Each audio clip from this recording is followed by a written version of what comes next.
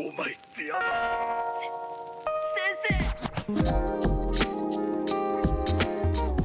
it's your boy Roshan Gomez. You are listening to the Rumah Roy podcast. Special guest in the house, Mr. Yao-Hua. Hello, everyone. Hello, Roshan. How are you doing? I am good. I'm good. You took a wrong turn and ended up in Kapong. Yeah, which was embarrassing because I should know Sungai Buloh quite well. My nanny, my babysitter, used to live here. Oh, wow. For many years. Of course, not when she was taking care of me. But, you know, some years ago, she moved over here. Yeah. Like in your neighborhood. Yeah. And I thought I knew the place so well. And still I took a wrong turn. Okay, I blame you on the traffic, but whatever. Maybe I mean, you're so into like the environment, conservation. Maybe you were just like, you were automatically going towards Frim for some reason. Oh. Maybe you just naturally oriented towards nature. Okay, I'll take the excuse. Sounds good. I'll take the excuse. I didn't come up with it, but all right, I'll take it. Yeah. I mean, I'm really honored to have you here and I'm really excited to have you here.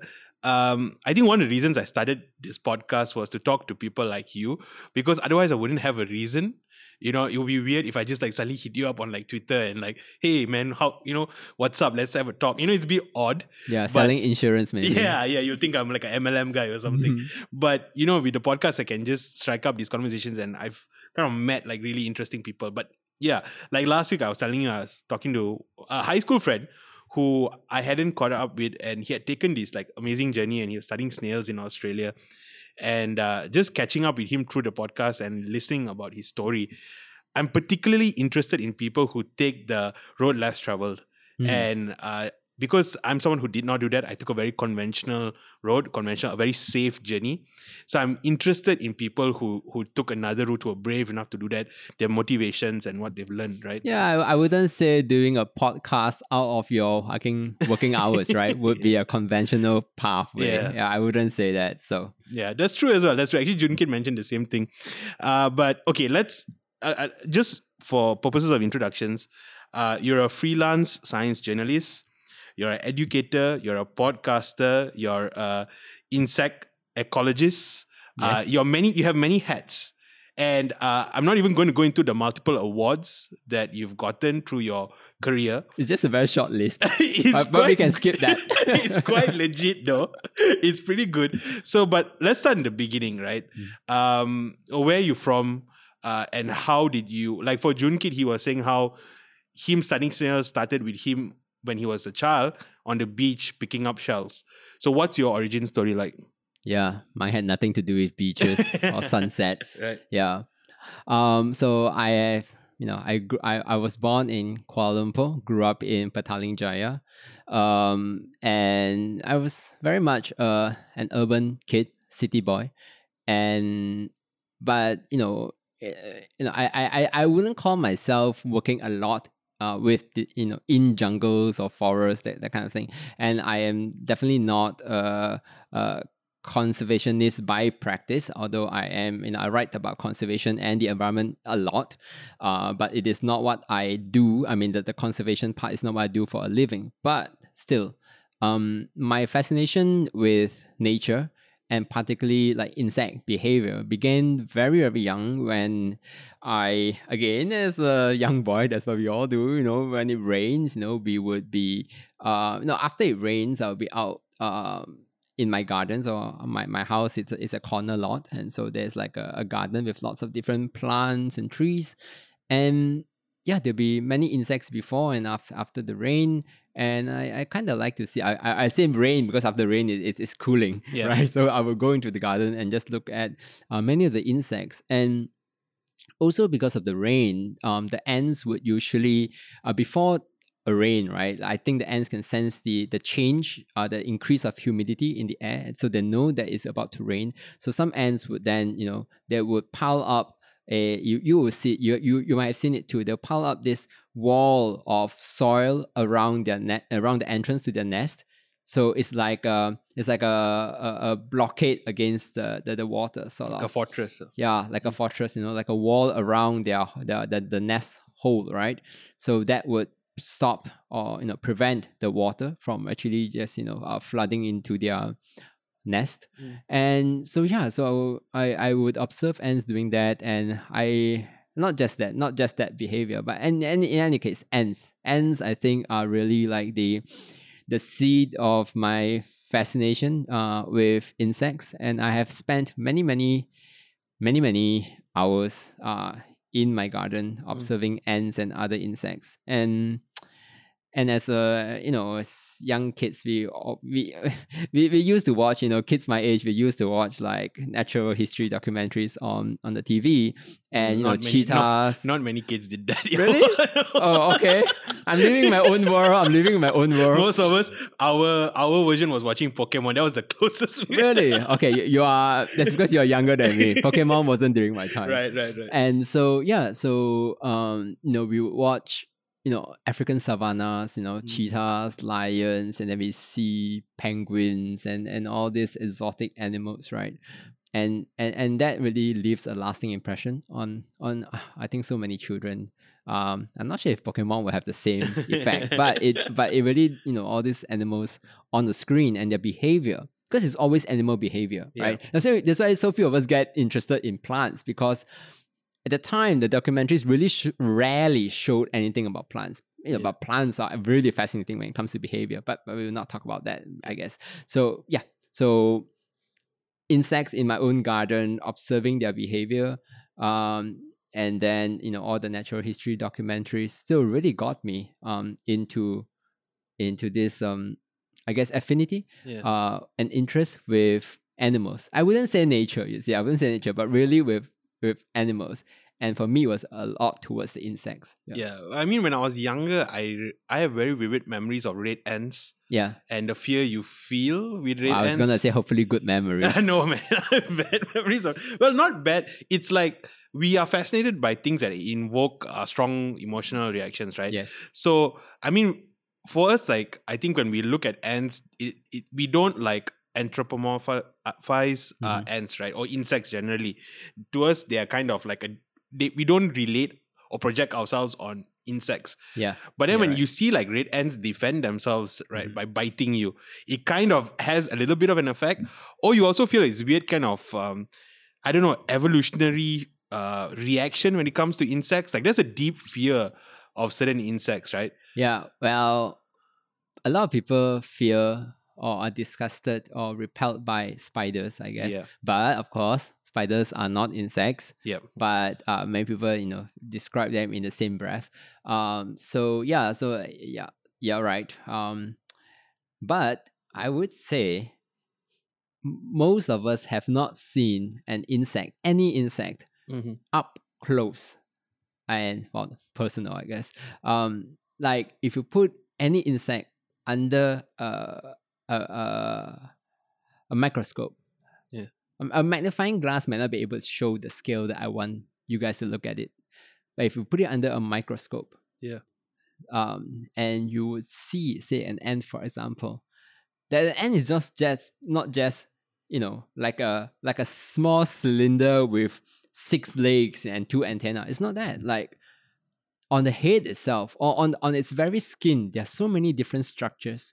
Horns, the waist of the ant. Like the first time, in fact, I'm an insect ecologist, but the first time I actually saw an ant under a microscope was like, I think my second year of my undergraduate. So, I was like actually really old. I think many other kids would have seen them earlier on. I mean, in the West at least. And the first time I saw it, right, and then I saw the ant, the waist of the ant, there are like horns coming out of it. In fact, I didn't even know that it has this waist. It had this small waist before its waist. And I was so blown away.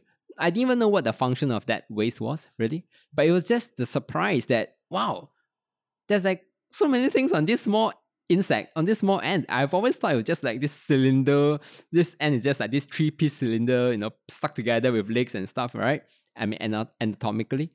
But yeah, so I feel, I suspect that if you show any kid an insect under the microscope and you don't, sort of inject this air prior fear into them first, just show them, hey, look at this thing. I think they'll be fascinated. Yeah. I don't know whether we are injected with that fear. I do think it's something innate, but that's why we need to. But I guess we have to like update our software and sort of like learn to appreciate these creatures that do give a benefit to us. Well, there is definitely a benefit to this innate fear, right? If you Yeah. look at this really colorful, red and orange insect, you would be smart to be cautious Sure. and not just pick it up, say hello. Actually, it's really funny. Last week, I had a case. So I was setting up, we do like hearings online now. And so I was setting up for my boss. So I was in the office early, about 7 in the morning, and no one was in the office except a cockroach, right? And I really dislike cockroaches, you know, and I know a lot of people who dislike cockroaches, guys and girls. And so I was like, dude, you just do your thing. I'm not going to disturb you, but let me set up my stuff in peace. Don't kachau me. But you know, these little cockroaches being cockroaches. Yeah, they came towards me and they were like, going all over. And I was like, welcoming you into the office, really. So I had to retaliate, unfortunately, because my boss was going to come in and it's going to be a thing. And our cleaner won't come in until much later. So I took our giant bundle of documents and I killed the cockroach. Legally. Yeah, literally with the law. Trampled by the law. Yeah. And actually, I hit it softly at first. It went on its head. And I thought it died, right? On its, I don't know whether the head is the right word for it, but then I took a broom to sweep it away. So while I was sweeping it away, it flipped, right? And it was actually alive and it charged towards me. Then I had to kill it with the broom. The final charge of the cockroach. Yeah. So wouldn't be put down easily by the law. I had some like a caveman battle inside. My gosh. And Roshan is, is not a small little boy. Exactly. But I was Wait, what happened to the cockroach at the end? It died eventually. I killed it properly, put it aside, and then later the cleaner came and said, "Auntie, I killed the cockroach." Yeah.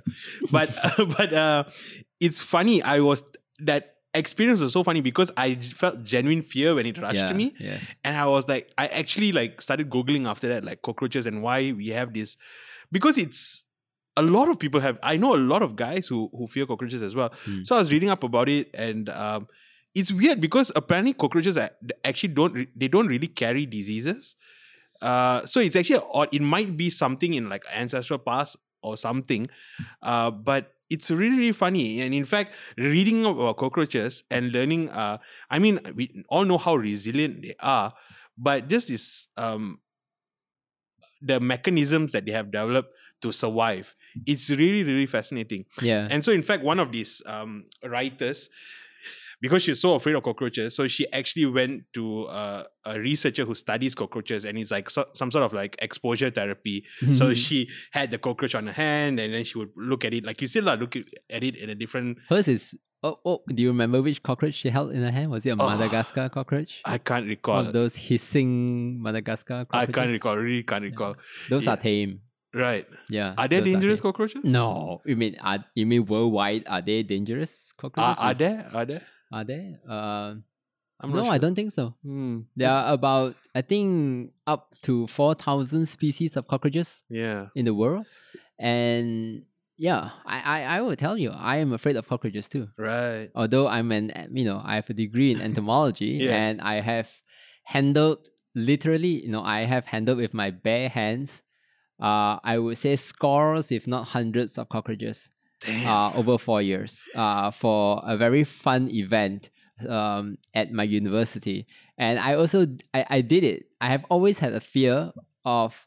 Well, I wouldn't say like an extreme fear of cockroaches, but if a cockroach crawled towards me, well, if it flew towards me, I think I would definitely duck out the way and have a huge reaction. But when the event came up and they were asking for volunteers to handle the event, I volunteered myself because I wanted to do the same thing that the lady that you mentioned did, like exposure therapy or something. I wanted to test it, right? Test myself if I could conquer my fear, not that I'm forced to do this thing. I think every time I had to do the event, I did that for 3 or 4 years. I handled it marvelously. Everyone sort of remembered the days when I handled that event. But outside of the event, if you ask me to now just pick up a cockroach and throw it out the window, I wouldn't do it. It's funny, yeah? I wouldn't do it. I would say there's no reason for me to do it. I would say there's no reason for me to do it. And then my grandma would just come up, just throw it out. And I think actually cockroaches, yeah, right. They are really, really fascinating, extremely fascinating for many, many reasons. People use them to study neurology. People use them to study physiology, ecology for sure. So many things. And I think if it's true that many of us have this innate fear of cockroaches that we cannot really explain, then perhaps it's the cockroaches like strategy, that their evolutionary strategy has worked really well for them. That just the sight of them, would repel us, and we would, you are so much bigger than the cockroach, but even you had difficulty, right? If the cockroach had not charged at you, it would have survived the day, survived its late night out, and went back to its drain or something. So I mean, like with snakes, I can understand. I remember reading that I think there's this theory that humans came from, basically where we came from was actually trees. I mean, when we were like more primate. And so one of the biggest predators would have been snakes, right? Because they chill in the trees. So they would understand why we have this weird history with snakes. So, but cockroaches are a little bit more, and with snakes, at least you know that they are like dangerous. I mean, aside from your garden snakes, right? Your variety garden snakes, but you have like, pythons and cobras and all of that. But cockroaches are really, really funny. I think cockroaches are more of a disgust. A disgust feeling that it invokes in us, rather than a fear for our lives. I think if you look at it, it's just more of a disgusting thing. It's funny. Growing up, when I look at media and how they portray people who are into entomology, they have a kind of stereotype. They're generally like geeky. Really? Are they all handsome? No, not at all. You have been reading the wrong media. They're generally portrayed as like, really weird, odd, recluses, socially awkward. But I have to say, you're far from that stereotype. Yeah, I don't think there is a stereotype for any of the type, any of the scientists of any discipline. Right. If I look at one scientist, I don't think I can reliably say what they study. So when you meet other entomologists, there's no like common characteristic or aside from that, I guess interest in insects, but I mean like in terms of personality or in terms of no, I don't think so. They are very, personality wise, they are all same as any other discipline, I guess. Right. A variety. Many of us, well, I think of course all of us love insects. But there would be some people, you expect that all entomologists would not be afraid of insects, but here I am. Exactly. I'm afraid of many different types of insects. Grasshoppers, praying mantis, cockroaches. Yeah, those three. Grasshoppers are pretty freaky, actually. And they have evolved to be their colors, and they have these spikes on their hind legs, which can actually hurt you if they kick at you. Praying mantis is just, look at how they eat their prey. It's just horrible, cruel, but very fascinating. I mean, they're all fascinating, despite what I might, whether I fear them or not. Do you ever, like, from your time studying insects, have you seen any behavior in insects that has made you sort of like more aware of the things that human beings do? Do you get what I'm saying? Like sometimes we look at how like pack animals move, and then we can see like, or apes or chimps or bonobos or whatever, right? Then we say, I can see where humans have common characteristics. Do you have any like similar observations with insects? I wouldn't say so. When I study insects, behavior, I really look at it. We have to look at it from their point of view, or we try to look at it from their point of view, which is actually a false pretense, really. Right. Because how are we able to do that? No matter how we do it, like we are sort of putting our own mindsets onto them. And no, I don't think I've had what you just described. Although there was the main project of the main hypothesis of my graduate research was to study why this one insect, this species of insect, which is called, the general name is called the big-eyed bugs, course. Why were they, or why are they cannibalistic? Were these the insects on like the cornfields or the cotton? Yes, cotton fields. Cotton so fields, I studied these insects in cotton fields in California. So so many of the insects are cannibalistic, which means they'll eat their own kind. Some will even eat their own young. And so I had wonder. I mean, I discovered that this particular species of insect would not eat their own eggs, or actually would not eat any eggs of their own kind, whether it's theirs or another female's, if they were alone with those eggs. But all you need to invoke this cannibalistic streak in them is you just need to show this female another female in the same area. And suddenly, this female, which had not been eating any of its own eggs, would turn cannibalistic and eat up to 30% of the eggs. Now that's a huge difference, from more or less like 0 to 30%. Yeah. And all you need to trigger that is to show them another female. So why? I don't know. For you, do you think that has any similarity to human behavior? Do any mother suddenly start eating their own child when they see another woman in the neighborhood? Well, definitely not. Not to the extreme of eating their own child. Not the extreme of eating your own child. But I guess there is this thing, because it seems like this ant sees another threat. And so that triggers some sort of reaction to eat its own. Yeah. So I'm just wondering, like, whether there's, with human beings, when you see a threat, there's also weird, like for example, when COVID happened, right? And everyone started like stocking up on toilet paper, right? It's like, and it was like psycho kind of behavior. Like it was not even rational at that point, right? Yes. Yeah. The amount of toilet paper people were hoarding.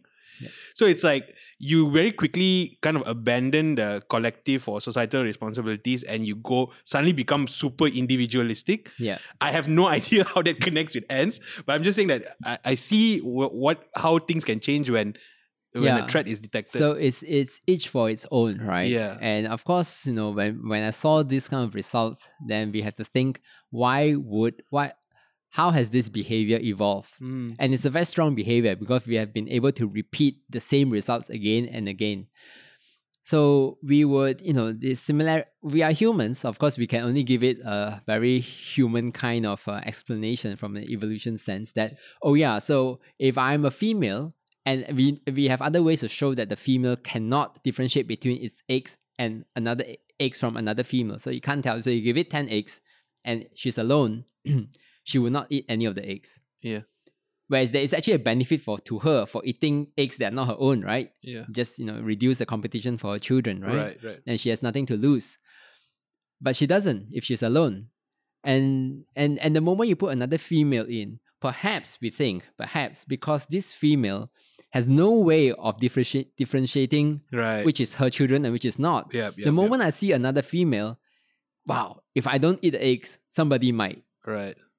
And so she eats some of the eggs. Perhaps another way to look at it is, oh no, there's another female in the area. Maybe some of these eggs aren't mine. There's a smaller chance that these are all my eggs. Right. You know what? So let's eat some. Right. You see? So, and if you think about it, humans will act in very similar ways. If I'm the only one here, I'll take my time, I'll be nice. But once there's competition, then the whole formula, the calculation changes.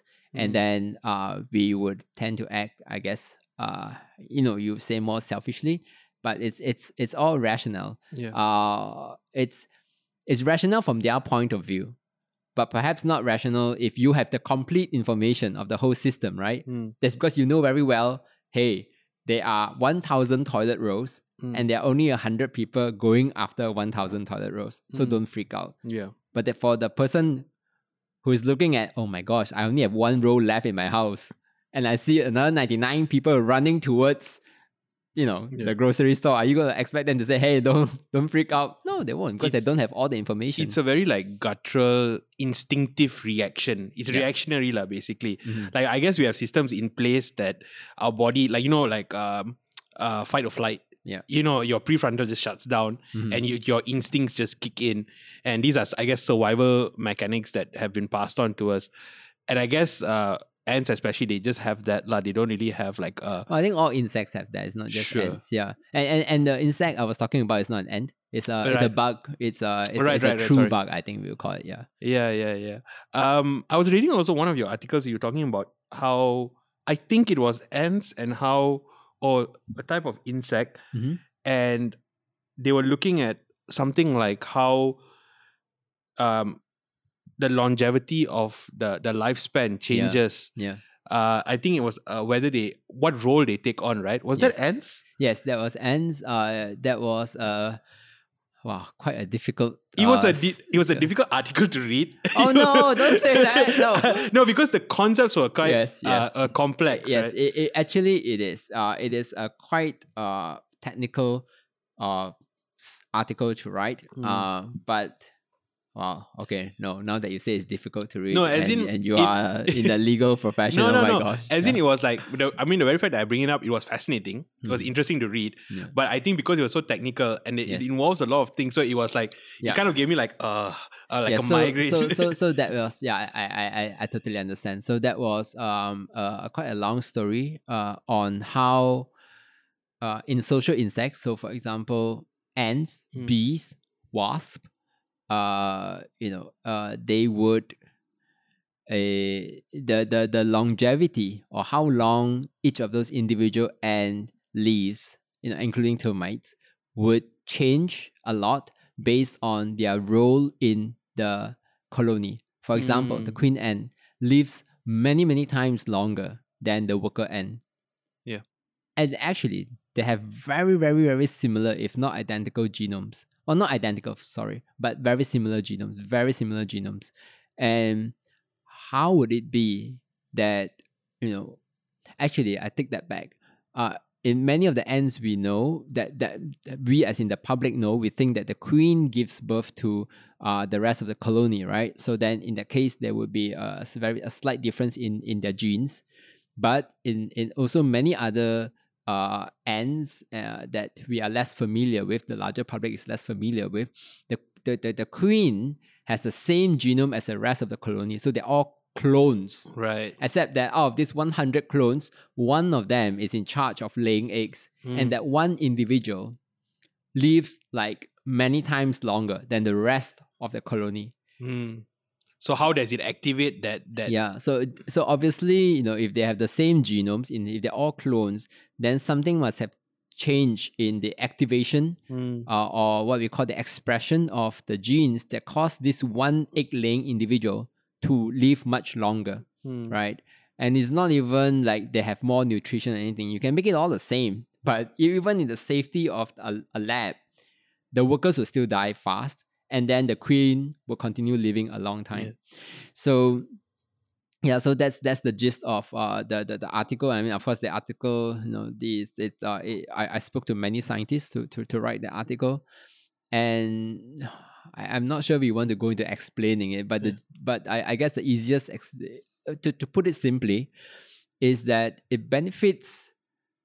Well, on one hand, it benefits it benefits all the individuals in the colony for that egg-laying queen to live long, because all the eggs, the longer she lives, then the more eggs she can produce, and all those eggs are like sisters and brothers of everyone else. Yeah. So all our genes get multiplied many, many times as long as this individual lives longer.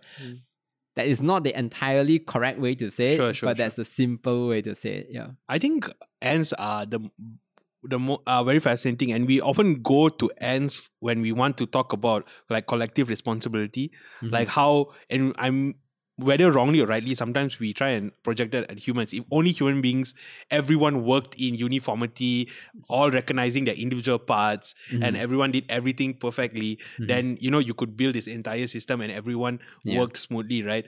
But I mean, the problem is we all have individuality, right? So we can't be like ants. Yeah, well, ants have personalities too. Do they? Yes. Individual, yes, it's not the easiest thing to study, but I think it can be safely argued that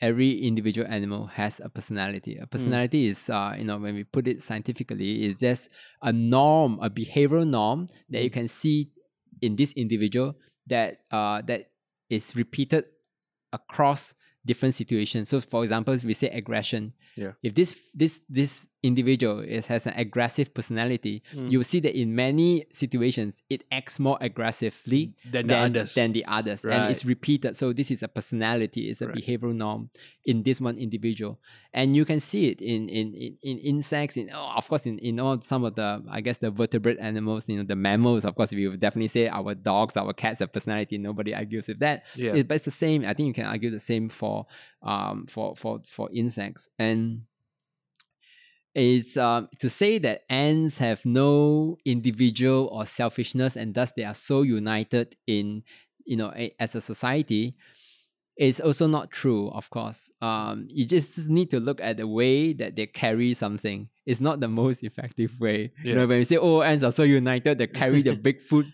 back to the nest. But you look at it, it's like, wow, they're all pulling in their own direction, and somehow they go in one direction because somebody, there's a collective direction, or they go towards it. But that's not the most effective way.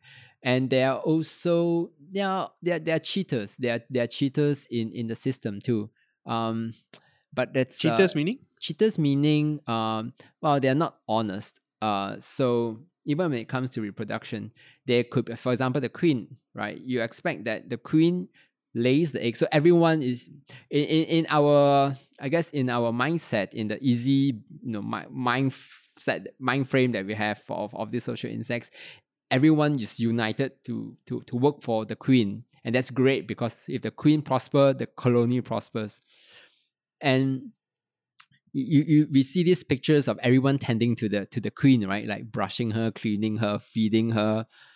But there could be other individuals. But then why don't other individuals in the nest usurp her position, kill the queen, and become the new queen? Right. Why not? In fact, they do. It's just a little bit more complicated than the picture that we are used to. So the queen, for example, queen bees, will actually have to actively go around and sniff out some of the females that seem to have developed I guess reproductive functions and suppress them. So she releases hormones that suppress their reproductive function. Right. So it's not as harmonious as we think it is. And it all makes sense to the scientists because we see it all in the light of evolution. So it has to be we are going to get very technical here, but go for it. Yeah, well, actually, I'm not sure I want to go far more because it's just that we see that it works because this system works out because the most, I guess, efficient or the most effective genes get passed on. Yeah, and this way works. So even if they're cheaters, for basically example, evolution now. Yeah. So there will be cheaters that sneakily reproduce within the colony. And then if the queen finds out, she kills them. But there will still be a number of these cheaters that actually get their mission done. Yeah. And so this cheating behavior is, of course, controlled by genes, and these genes get passed on. The fact that these cheaters, we still see them, means that the genes are quite, they have some survival value in them. Yeah. And so after, these millions of years, we still see this behavior within what we thought was a very harmonious society. Ultimately, if it facilitates the passing of genetic material, yes, these mechanisms will also be passed on. Yeah. Wow. Because it works. But I guess I have a new appreciation of how complex ants' behaviors are. Oh, ant behaviors are really, really complex. The society is complex. I mean, the individual itself is already complex, and then you put them together. Oh, it's hopefully that gives you a new appreciation for how difficult it was to write that article. That article was one of my dream articles to write about because I've read about it for some time. This field of research. Yeah. And And to write it, I think it took quite a bit of my skills to write it. And then it was very fun also, like speaking to all the different scientists and learning about all the things they do. But it's even the scientists have they have not been able to really unify their field, this specific field, to come up with like a grand theory to explain the longevity differences in social insects. Or to put the other way around, why do social insects live so much longer than the non-social insects? Yeah, why do the queen bee lives longer than, say, for example, the moth? And in fact, why do the queen bee live so much longer than the individual worker bee? In fact, isn't it true that there's sort of a, whenever there's a creature that has children, it kind of also ages the creature substantially? When Like, for example, if like say any creature has a offspring, Yep. doesn't that also age the creature? Yes, So- that is what we expect. That is Yeah. now okay. You caught me at the time. I don't even remember the actual theory for that. So yes, so we have always observed that there is a trade-off between reproduction and longevity. Yeah, exactly. So like for humans, right? We seem to be physically fit and getting fit and fitter until we reach like reproductive age. You know, Yeah. we start to wear down when we 25, 30. Before that, we were like, wow, no problem. Going up and down Batu caves like 100 times. Okay, exaggerated, but once you started giving birth, women especially, then your body just starts to wear down so much more biologically. And we have always assumed that that there's this universal trade-off between reproduction and longevity. But in social insects, that's not the case. Yeah, exactly. Yeah. So in some of the ants, right, it's as if the more eggs they lay, the less aging you observe. Like physiologically, they show no sign of wear and tear. In some of the queen ants and the termite queens. It's really amazing. So then they die of what? They just die. They just die. Die. That is also very difficult to see, because you have to wait. For example, some of these black ant queens, they live up to 30 years. How are you going to able to catch the moment they drop dead? Right. So the scientists told me that they will be fine up to the day they drop dead. Right. So you can't tell. And how many samples do you have? You see, that's how difficult it is to study them. How can you tell that the queen is aging? The technology that we have now, you have to actually destructively sample. That means you actually, when you test that queen individual, you kill it. You have to mash it up and analyze it, right? So then that's gone. If you sample it when it's age 29, that's it. Right. Where will you get your age 30 ant, right? Yeah. That's how difficult it is. So what they need is a method that many of the mammals or even some of the fly studies have, that they don't have to kill the insect to actually examine it. Right. Yeah. You went into, you studied this area, Yeah. but you didn't go into research per se. You actually, I think a better way to describe it is you became an educator, in the sense that you became a teacher. You've started a podcast. You're a writer. It seems that every endeavor that you've begun is somehow or another oriented towards educating people on this not only about insects, but also about science in general, right? Mm-hmm. So what was the shift? Why go into this area? Well, actually, I wanted to do research for like the longest of time. Since I was 21 years old, I've always planned to be a researcher. Right. And I've stuck to that path up until I was 31. So I was back in Malaysia for 3 years as a lecturer and researcher, and I was doing research. I had students with me. But I guess for many reasons that perhaps we shall not discuss, Sure. I decided to switch my career out of the university. And at the time, I was 31 years old, and I thought, yeah, okay. At the time when I was 31 years old, that was in 2014. Malaysia kept saying that we want to produce more scientists. We want to produce more scientists. And I felt that I don't think we lack scientists. Okay, maybe we lack good scientists in huge numbers, but we don't lack the sheer number of scientists. Just look at all the students that are coming into the universities. But I felt like, maybe we lack science communication, like the bridge between our scientists and the larger public, and the bridge between our scientists and the policymakers.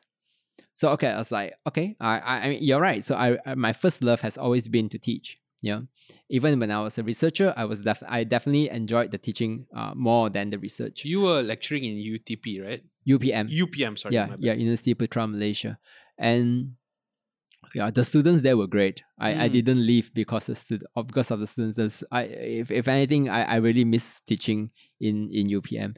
But so at the time, I was like, okay, let's maybe I was thinking, if I'm going to leave the university, a public university, like what else would I do? Do I want to go on teaching in a private university? Like what would I do? I was like, okay, since I'm already contemplating changing the path, I might as well try a bigger shift. I said, okay, let's try science communication, because I felt there was a gap. And so I moved out of the academia, and I went into I started at a radio station, and you BFM, right? Yeah, BFM 89.9, and started doing what I thought was science communication.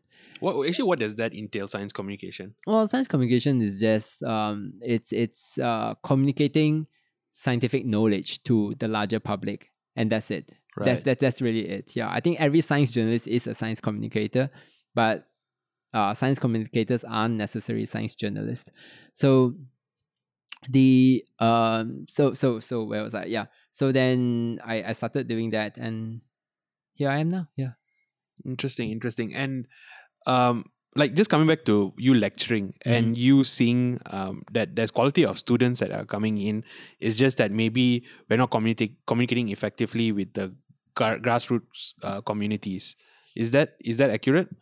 What I meant was we were producing high numbers of science graduates, but then why is there such a gap between scientific knowledge that's produced in the universities and what is being communicated to the public?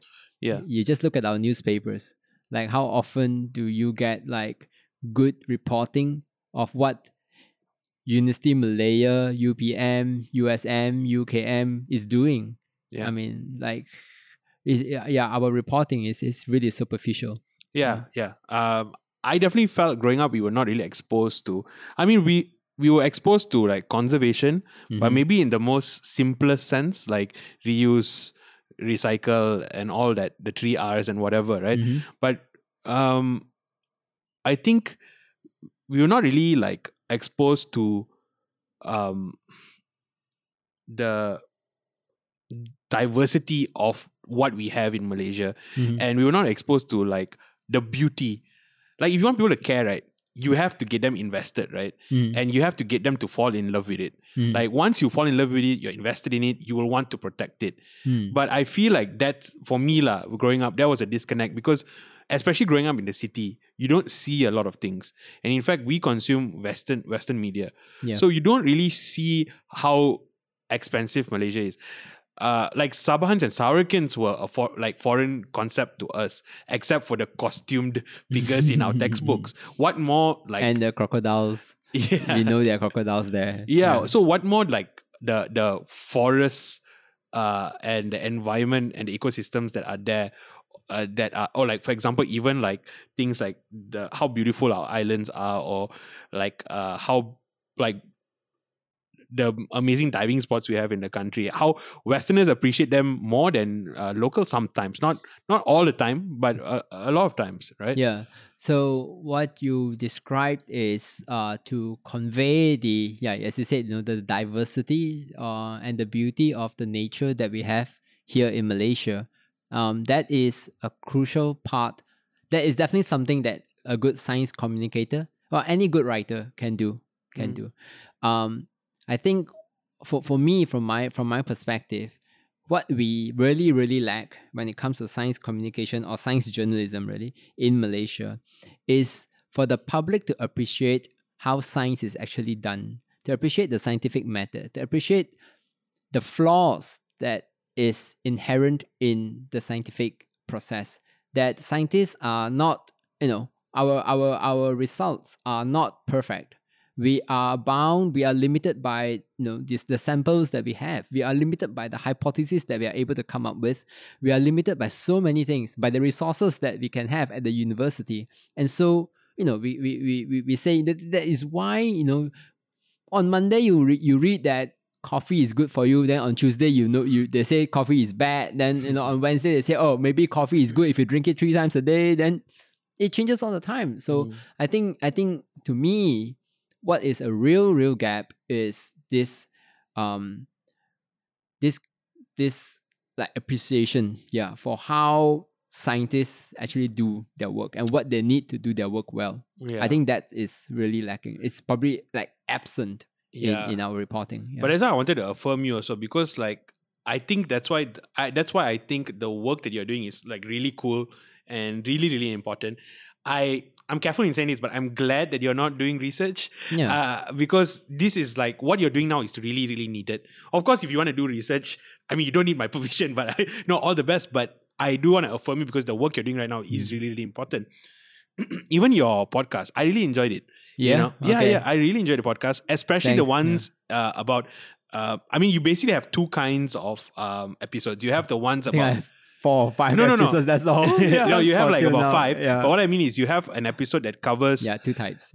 Covers like journalism, science journalism, or the ones that cover sort of conservation, I guess. Or it's one would be the science journalism, and the other is like the scientific finding of it. So one is talking to the scientist, and the other is talking to the science journalist. Exactly. And I mean, even like that episode about wild boars in wild pigs. Wild pigs. It was so fascinating, like hearing about the different types of pigs, like the babi rusas and the bearded pigs, and what's the one? The what is the what? Oh, don't ask me. I'm very bad with names. Like yesterday, I was asked this same question, and I cannot name a single of the pigs that I actually did a podcast on. It's like, embarrassing. But I found it really, really fascinating. Like just to know that there's like, even when it comes to pigs, that it's so diverse, right? Yeah. And even talking about like you spoke to 2 people, and that guy was you all were talking about how diseases spread in Matthew Linky, right? I think. And then he was giving an example of how like one of it it travels like in really odd ways. One of it was like through I think a dumpling or something like that. I think the virus, I can't remember if it was a virus or a bacteria. It was it survived on the dumpling. Right, on the meat on the dumpling or something, and then it's crazy, and it's really, really fascinating. So I just think that you're doing really, really good work. And even your writings, right? You're an independent writer, and we're going to talk about Makaranga, which is your environmental journalist portal. Right? Or environmental journalism portal. But you've also been featured on like really, really well known. I mean, I read your article in the Atlantic. You write for Science. What others? Science News. Some of the bigger names, would be Atlantic. I think, for this region, I think Atlantic many people do not know. But Atlantic is legit. It's really legit. Well, all I would say all the magazines have their strength and their own audiences. So the Atlantic, Science, I've written for Nikkei Asia, which maybe some of the people in this region know better. There's SCMP. So you just to touch a little bit about journalism in Malaysia, because that's also a bit of your passion, science journalism. How has it been? I guess what's the differences, or what are the advantages or pros, or disadvantages, pros and cons between educating, like for example in a classroom or through a podcast where it's verbal communication, and through writing, right? And some of the stuff you write is pretty long form and technical, right? So like, is there something you prefer, or what are your thoughts? Well, when it comes to education, just the teaching wise, in the classroom, I would always pick that above any other format Right. because it is the most effective for the audience. Yeah, of course, it is a limited reach because I could only reach the people in front of me in the classroom. But I think it is most effective for that person in the classroom. And it's also the most enjoyable and effective for myself. I could instantly see if it works. I could see the reaction in the person and I could follow up with questions. I could change right on the spot. And it's so interactive, and that gives us all the energy that we want. It gives us a real communication, real time communication. Definitely, anytime, like in classroom, I would choose that. There's an energy in a classroom setting, right? Yes, and we feed off that, right? And some people have that personality, and they are better when it comes to in-person teaching. I think I am that kind of person. Whereas podcasts, yeah, I can't really comment on that. I do not know how effective my podcasts are. I've only done a few of the episodes. The podcast is called Monsoon. Yeah. And that plan was derailed by a fellowship. So it's I'm still paying every month to sustain that thing. I was like, oh my gosh. But anyway, but of course, when you write or when you do a podcast, you do not get the immediate response of your audience. Like for example, we are talking now, and maybe 3 years later, there'll still be people listening into what we are saying today. But things will have changed, and we won't know, and we cannot change the podcast 3 years later. And the same when it goes for writing, and we cannot tell, if say for example Ali, who's listening now, what is he feeling, what are his questions, we can't tell. And so we cannot change, we cannot adapt on the spot to help him understand better. I think that is for me like the biggest limit of podcasts or writing. But the reach is great. The reach is far bigger than in classroom. And for writing,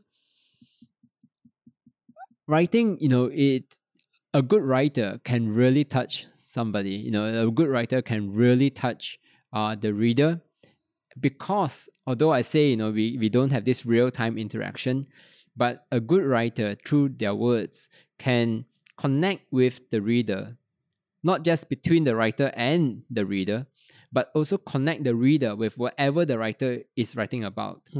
And because especially when there are no photos, it's just all words, you are letting the reader conjure up their own world. Yeah. And you have no control over that, of course. But the reader will feel a stronger connection with that world that they conjure up.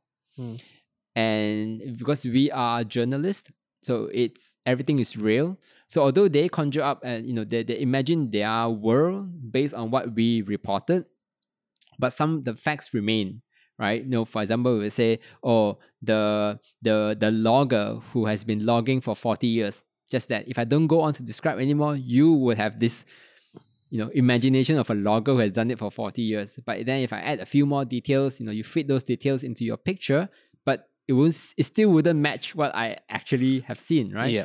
And I think that's a wonderful part of writing, that they actually make up that world themselves and they feel a connection to that.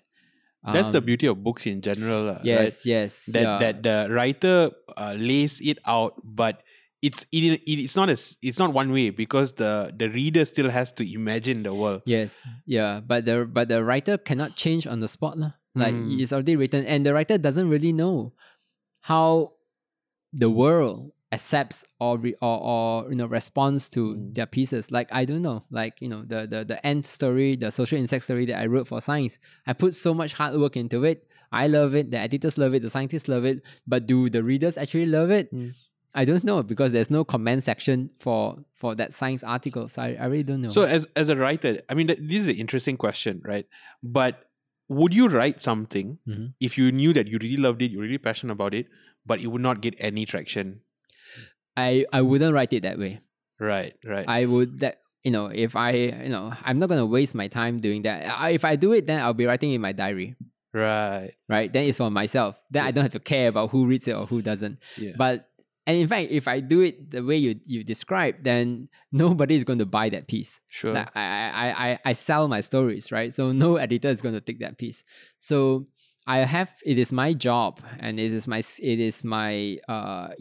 job, my duty to write it in a way that the readers, even if they dislike it, at least they would read it. They don't have to they don't have to agree with me for sure, but it would prompt them, it would keep them engaged, hopefully till the end. And does not mislead them. Yeah. Is there like a community of science writers in Malaysia? Are you one of? Because even on your podcast, you have one from Singapore, one from Indonesia, I think. Yeah. So, but are there writers in Malaysia as well, or are you like? There are many science communicators in Malaysia. There are. Many of our scientists are science communicators too. Sure.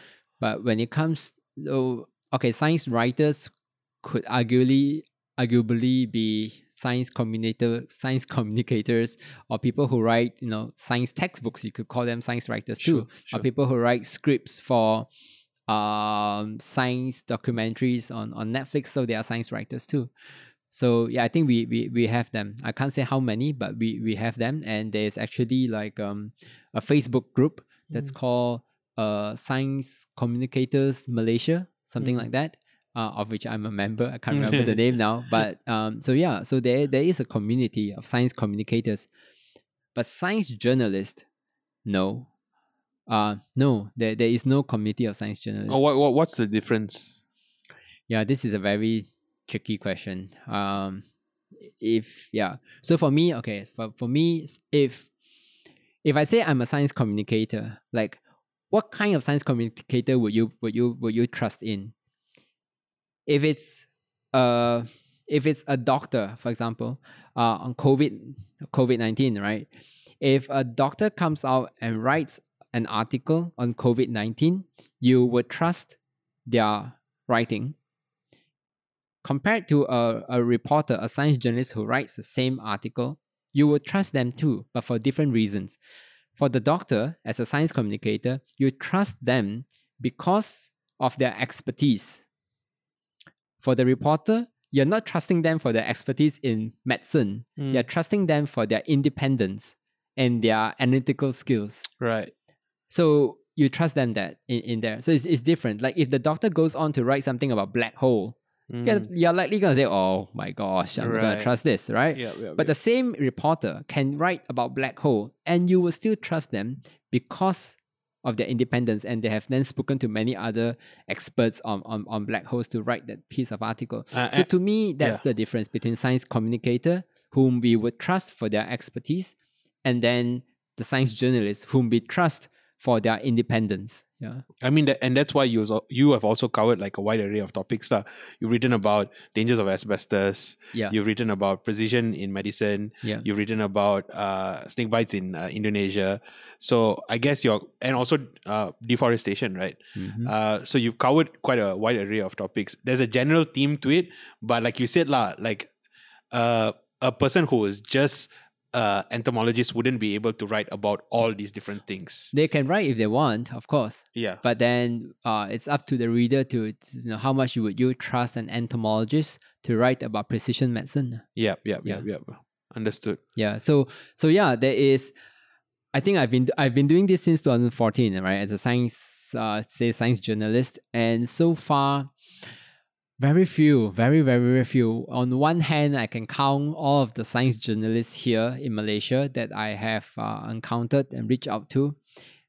None of them are actually actively working. Some of them have left the country. Some of them have gone on to do other work. Some of them are not active at all. None of them has been like a full-time freelance science journalist like I have been. I mean, there are no science bit. No science desk in our newsroom, in our media. There's no science desk. I was just going to ask you about that. A lot of your stuff comes out on international portals. Almost all. Yeah.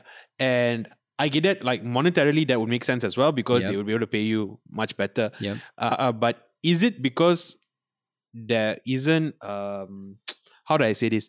With Malaysian outlets, is it a problem where there is no demand, Yeah. or is it a problem of they are unable to pay that in a way that will make it sustainable for you to provide your services to them? I think first of all, there is the newsrooms here do not see a demand. They do not see a need for a science desk or to commission local writers to write original science articles for them. That's crazy to me, though. I think the newsroom must have made their own strategies, and to them it makes sense. So if you flip open, our mainstream newspapers, like for the English ones, you will see that there are long science articles, but they're all syndicated from overseas, right? We read more about the States. We read more about something happening in USA than what happens here, right? We read more about the bald eagle than we read about hornbills here. I remember reading in the Star newspaper one time the Grand Canyon there was something weird with their wolf population or something like that. Yeah. So it's weird that the Star newspaper was, published something about that. Definitely. Yeah. The question there is, if for the same spread, say maybe 2,000 words, if they have a choice between paying the syndication for that wolf article in the United States, and in comparison to a local writer here writing about, say, what's something, tigers, I think they might take it because it's so charismatic. Something less, the wild dogs. So we have wild dogs, I don't remember the name of it starts with a D, in our jungles, right? 2,000 words on that. For example, would the Star pick the local writer with the 2,000 words and pay them well? You have to speak to the Star editor for that. But in my experience, it's no. I think somehow there is no demand, there is no monetary return for the newsrooms, so they don't do it. And I have colleagues, science communicators, Dr. Maha, who has been trying to develop this field for many years, and trying to, I think, develop a market for it. It's so difficult. I'm not a business person. I fail terribly as a business person. So I really not in a position to say how we can develop this market. But somehow it needs to be done.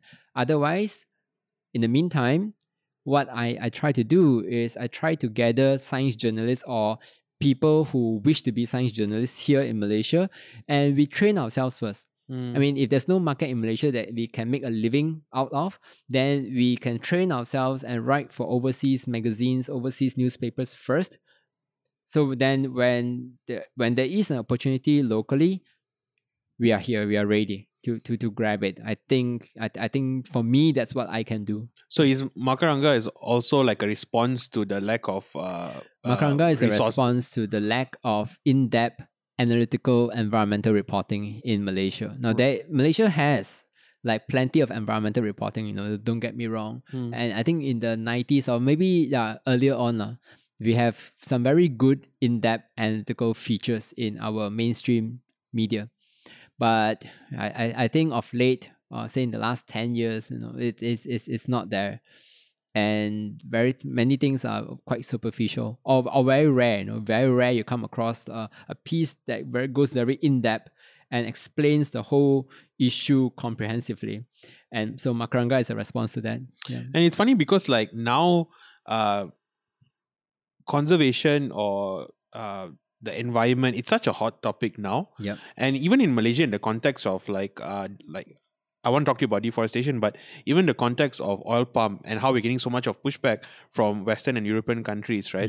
It's such a hot topic now. Like in terms of it being very practical, like we need to engage in these conversations because it's coming to a point it might even hurt our economy. Yep. Because whether you think like the European Union have their own agenda or whatever, but the point is there is still sort of a pushback and it needs to be addressed, right? Like I was hearing that now if you like, I think byproducts in anywhere in the European Union, they like identify if it's palm oil based, and they say like they market it as this is destroying the environment, right? And if you don't address that, they're gonna opt to different products using I don't know what lah, like a peanut oil or whatever. Yeah, well, for sure they're not going to move to peanut oil or I mean, soybean, because that's I think that environmentally is also very destructive. Yeah.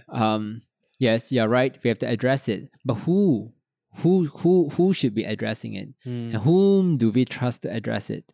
Can we trust the ministers, who of course have their own agenda in how they address this? Can we trust, for example, say the environmental NGOs who also have their agenda? I think what is needed is a independent media that is so brave and it's not afraid and has a track record of investigating any party, whether it's the government, whether it's the environmental NGOs, whether it's this Western criticism that's coming in. Investigate all of them, and then only we are able to investigate it well, with backup, with evidence. Then there's somebody we can trust. Then there is some that this, at least this institute or this party that we can trust. Hopefully not just one party, because every party could be blind. So then we need to have several. That's so you mentioned oil palm. There are reports about oil palm in Malaysia, but there are very few like investigative pieces on oil palm in Malaysia. If you look at Indonesia, my gosh, like Tempo is a very renowned investigative journalism outfit in Indonesia. I have a colleague in the fellowship now who's with Tempo. The work they do, I was like, wow, it's crazy the work they do, like so well done, so brave, and they get so much support from the public. I was asking him, like, are you not afraid that your government would really like harass and push you guys down? They do, I mean, but he said that the Indonesian public supports them so much that the government is not going to take any hasty action. Yeah, I think you hit the nail on the right on the I hit the nail. yeah. No, but the thing is that in Malaysia there's so much of fear to stand out. Yeah, because there are weird things that happen in Malaysia. Yeah. Safety is an issue.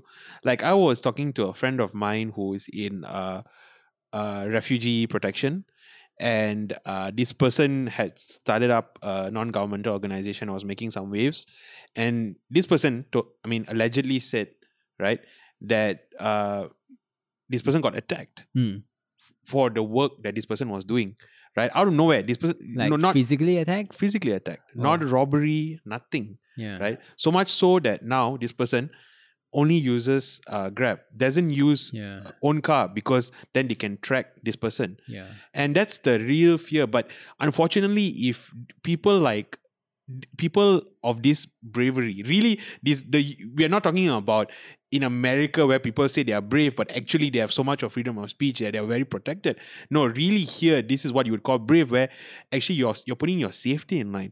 When it's so much easier for you to just lead a sedentary lifestyle, do your own thing, do the sort of Asian mentality, just keep your head down and don't get into trouble, right? So these people who actually stand up and put their necks on the line, it's really, really admirable, right? Yeah. But also that's the reason why you don't see people speaking out, because there is a cost or there is a risk, a real risk, right?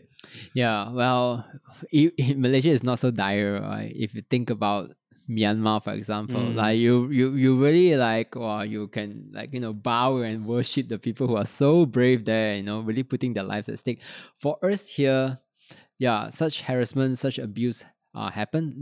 Makranga has received sort of like veiled threats at times too. Wow. For our report, but not to the point that I feel like really threatened physically or emotionally. I have not felt that yet. Hopefully I won't feel that.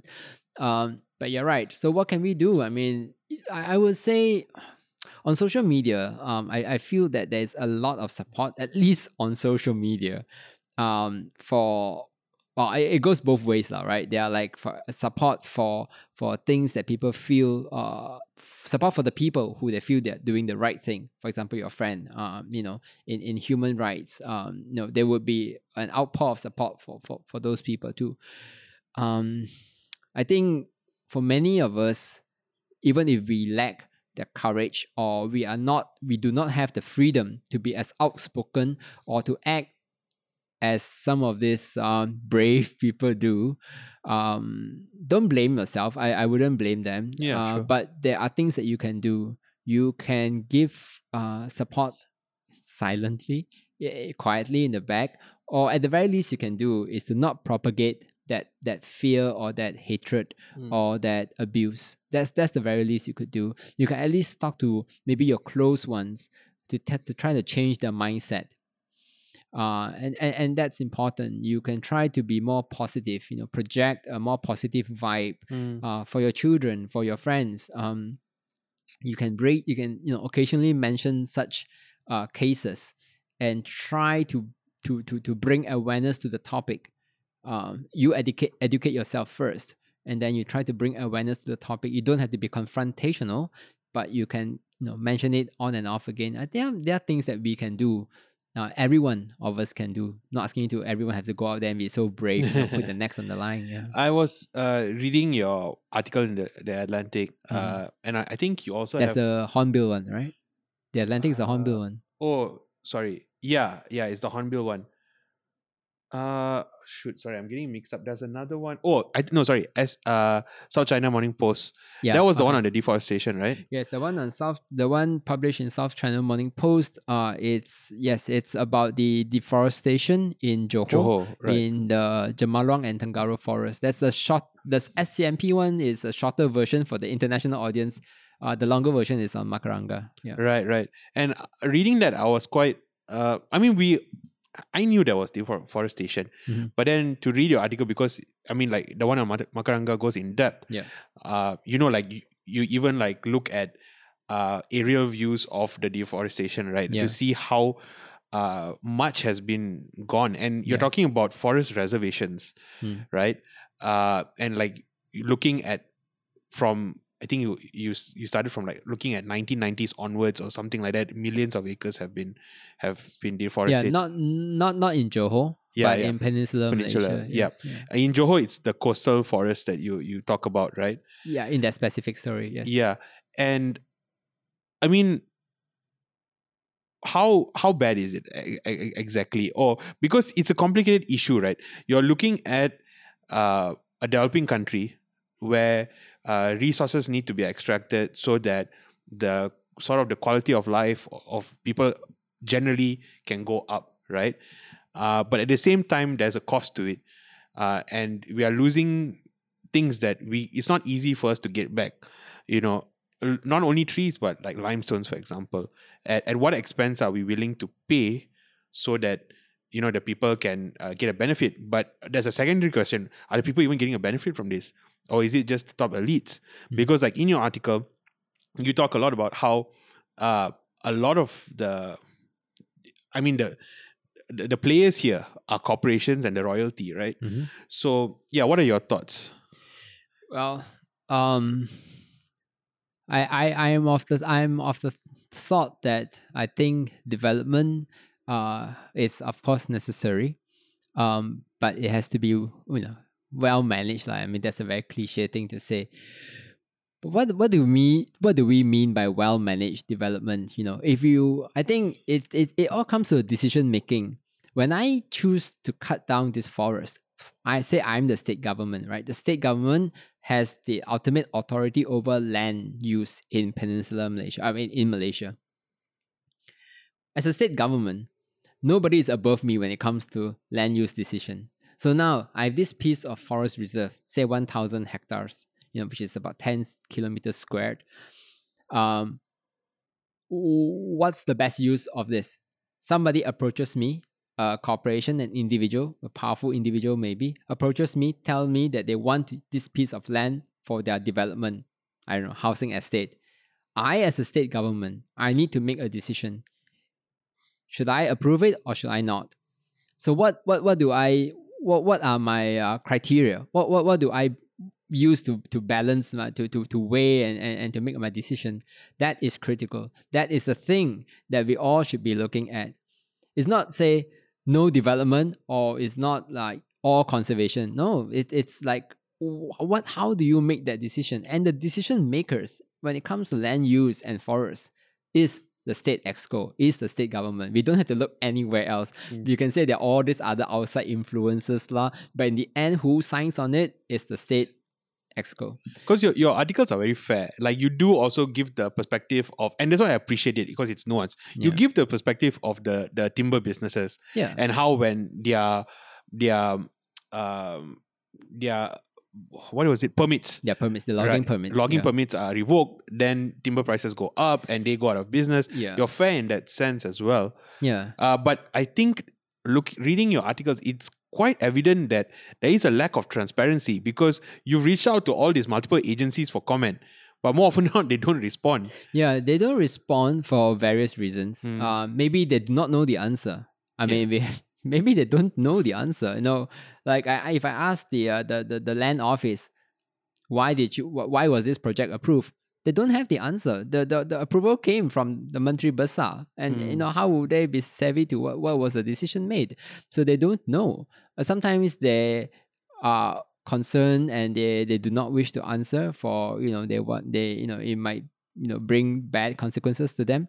But when they do not answer, it's not my fault. You know, I've done my job in trying to get them. If any of them wants to talk to me, I'm always willing to listen because I want to know really, like, how are the decisions made. I'm not the type of journalist to judge people. I write it and I let my readers, the public, make their own decisions. As it should be as a journalist. As it should be. Some journalists are a bit more activist type. There are different types. But Makaranga is not like that. Yeah. So so when you're saying like how bad is deforestation, if the decisions are made badly without a long-term view, without, you know, we all say Keluarga Malaysia now. If it's not made for the sake of Keluarga Malaysia, really, I would say it's like a bad decision, right? Because it helps nobody, it helps very few people, and some people will definitely benefit, but do those people really still need those benefits? You know, is it fair? We can definitely question that.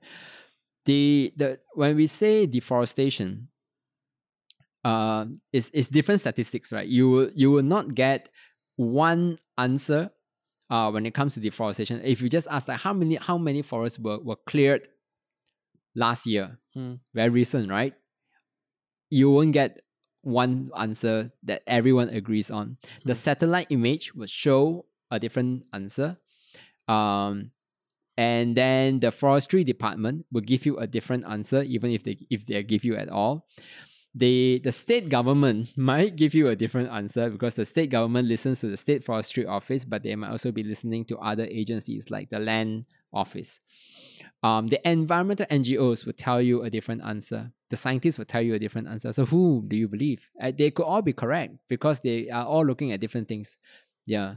When we talk about, so from satellite, let's go quickly on this. So from satellite, it would be a technology that looks at forest cover, right? It's like a program that they try to recognize what is forest and what is not. So it's like, you know, you now we have face recognition on our phone. It tries to recognize whether that's your face or not, right? It's the same. They try to recognize what is forest and what is not.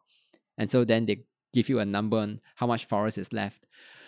With the forestry department in Peninsula, in Malaysia, a forest is a forest if the purpose of that land is classified as forest used.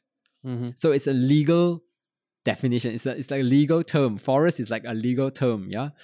Even if there's not a single tree on that piece of land, but the land is still classified for forest use, it's considered forest for them. Sure. Which is why, you know, what the satellite sees and what is recorded in the forestry registrar could be vastly different. Yeah, because the satellite might be picking up land with trees, for example, but that land might be privately owned and not classified as a forest, right? Yes. Right. Yes. But the odd thing for me is I had this thought, maybe it was wrong, but I thought that if it was classified as a forest reserve, you know, that it would be untouched. No. I thought that it would be like last worst case scenario, if really necessary, then we go to the forest reserves. Yeah. I thought with the word reserve there. Well, the full name is actually Permanent Forest Reserve. Right. Actually, Permanent Reserve Forest. Yeah. PRF. Permanent Reserve Forest. In Malay, it's Hutan Simpan Kekal. So you expect it's like kekal selama-lamanya nya. Right. Tapi sebenarnya bukan. Because it's not. This is where we need to read into the nuances of it. It's a forest reserve, but about 60 to 70% of all the forest reserves in Peninsular Malaysia is categorized for production use, which means they can be logged, albeit it's sustainable logging or what we call selective logging. Yeah. So it's not like clearing. It's not that type. So you chop it off, you give it some time to grow back, kind of thing, lah. Yeah, and you don't chop off every tree. Yeah. The foresters will go in and tag certain trees. Like there's criteria and threshold, and then the loggers can only fell those trees, and then you give it about 25 to 30 years time to reforest, regrow, and then 30 years later you come back and you hope that it will be good enough, economic value enough to log again. Yeah, but that is the status quo. I mean, that is the standard lah. That's the standard of doing it. But there are ways in which a forest reserve can be cleared also. There are a lot of exceptions, I can tell you. There are a lot of exceptions, and in many cases, it just doesn't make sense. I mean, it doesn't follow SOP. It doesn't follow SOP, and you begin to question and wonder why. Nobody will really tell you why, but then you quickly realize that in the end, it's the decision makers, the state government holds the ultimate authority. If they approve it, they approve it. Do you ever feel discouraged when you're doing this sort of like reporting or investigations? Discouraged for meaning like this is shit that the Malaysia is doomed. I should migrate to Australia. Wow, Australia is burning. Yeah, so true. Australia is not like the best example to leave Malaysia for. That's true. But at the very least, they have a greater No, they don't. They don't. They don't? You don't think so? No. Their government does not seem to have it. Right. Their government, it's If but their national identity is really tied in with environmentalism and kind of, right? But their government doesn't work that way. Right. Yeah, much of their national income comes from natural resource extraction. Right, mining. Right. It's a lot. It happens there a lot, and if you ask Australians, like environmentalists in Australia, I'm sure they will be very condemning of their government's actions when it comes to environmental protection, especially the current government. So no, I don't get discouraged in my reporting. I feel challenged. Okay. I feel challenged. I feel that there's so much more that that I need to explain to the public and even the policymakers. I realize policymakers actually understand very little about the legal framework of our natural resources. It's policymakers in the sense you're talking about parliamentarians, MPs, whether it's at the state level or at the federal level. And I would figure it's because that the environment is not really a voting issue for Malaysians. So I guess that's why MPs or aduns or whatever are not incentivized to find out more about the issue maybe. Yeah. Maybe. I mean, in the end, it's all down to the elections, right? Yeah. So, which is why we as the voters, if you care about the environment, if you care, oh my gosh, that piece of forest or that grassland, or the drain behind my house or my neighborhood, it just, it looks bad, it feels bad, and it smells bad. I want something done about it. You need to tell whoever is going to be, seeking your vote in the next election, and then maybe they'll be prompt or they'll be triggered to actually look into it. And so I feel challenged that there is all these nuances going on, and I'm not in a position to judge who's right or who's wrong, but the least I could do is to let people understand the situation, and there are good people doing it. For example, so often we blame forestry department for like not managing the forest well. But padahal is not even their decision to make. They are what we call, the managers of the forest. They are just the managers of the forest, right? They are getting instructions from the top. Exactly. And so many of them would tell me off record that they are doing their best, but there's nothing they could do if a letter comes in, do A, B, C. Takkan they go and do D, E, F? Yeah, lose their job. Right? Yeah, or they get cold storage or something. Right. Yeah. So we just need to understand this much better, and then we can support the right people, support the right agencies to do the right thing. But right here, I mean, like, you as an individual, you support a cause that you identify with. I'm not going to tell you what is right or wrong. Maybe you do want the forest to be cleared and develop a condo there. No, that's fine. That's your decision. You want to live with a condo next to you, or you want to live in that condo in that area, that's fine. Then you push for it. But if you do not want that, you want the forest to be there, you want a river to run through there, then you push for that. But you must first know how to push for it and what to say or do in that push. I mean, as a citizen. Yeah. So you were saying before we started recording that this investigation, this investigative journalism that you're doing about the deforestation is part of a fellowship that you're in, right? Yeah.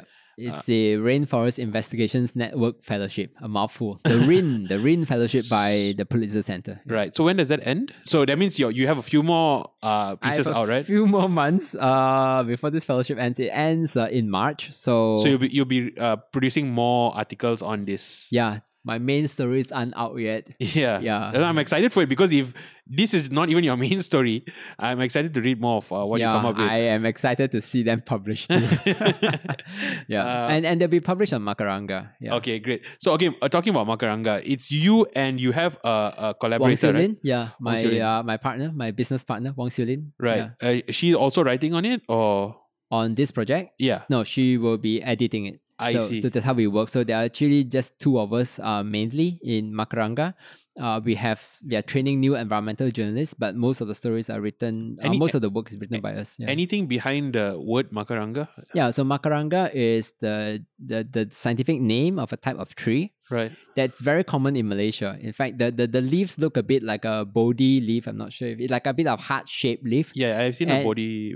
So Makaranga trees, all you need to know is, of course you can Google it, but if you just travel along the roads in Malaysia, in KL, or along the highways, right, you see Makaranga trees all over. They are what we call a pioneer species. Right. That means they would occupy, they would set foot and claim open land very fast. If there's a fire, then most likely you get Makaranga trees growing there. And so they have a weedy strong survival nature. And so we kind of want our website, our portal to be like that too. That we can, be so surviving. It has such strong survival skills. What's the vision for Makaranga? The vision, well, we want to nurture more environmental journalists. We don't want it just to be Siu Lin and me. So we want to nurture and provide a platform for more environmental journalists to write good, in-depth analytical pieces about the Malaysian environment.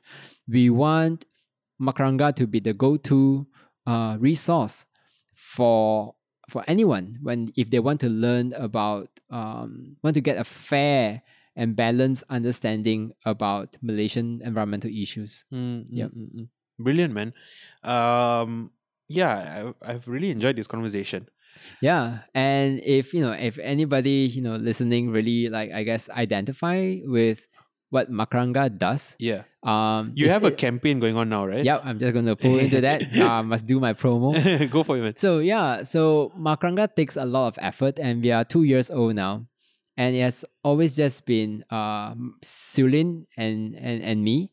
And for much of keeping Makaranga running, we actually fork out our own money and then we put it in. I mean, we want grants and fellowship to produce some of the stories, but much of Makaranga is really sustained out of our own pockets. So, but that's not sustainable. We can't keep doing that. So for this month, the month of December, we are running like a supporters campaign, right? Where individuals can contribute financially to support Makaranga's operations for the whole of next year. So there are 4 tiers. It goes from 50 ringgit to 1,000 ringgit. Thanks to those who have contributed across all the tiers. And so if you are keen to learn more, just go to our website www.makaranga.org. That's MACARANGA, and check it out. Where can people find you on social media and things like that? Yeah, so Makaranga, it's on Twitter, it will be at Makaranga Tweets. Yeah. For mine, it will just be at Yao-Hua Lao. Right. And you also have your podcast, Monsoon. Yeah. Any plans for releasing any episodes? Are you on hiatus for a little while? Or? If I do not get the Rin Fellowship is open for a new application. Yeah. I guess I should try for that. Mm-hmm. If I do get another round of like full-term fellowship, then I wouldn't have time to do Monsoon. Right. Then that will continue on its hiatus for another year. But otherwise, but then again, maybe I can get other science journalists in Malaysia to help me to work on Monsoon together. Yeah, I think I've been thinking about that. And we are trying to get a group of us together. Yeah. So maybe it'll come out, it'll break out of its hiatus soon. Yeah. That'd be great. Normally we end with either recommendations or like a final thought or final message. I think we did recommendations last episode. So maybe we can do like a final message. What's your message to, I don't know, could be to young people or to Malaysians or to the world or anybody? What is your final message, your final takeaway? Well, definitely to Malaysians, right? I think support journalism. Read widely and find on any issue in Malaysia. Take an interest, educate yourself on it, and don't just read one source. Read multiple sources.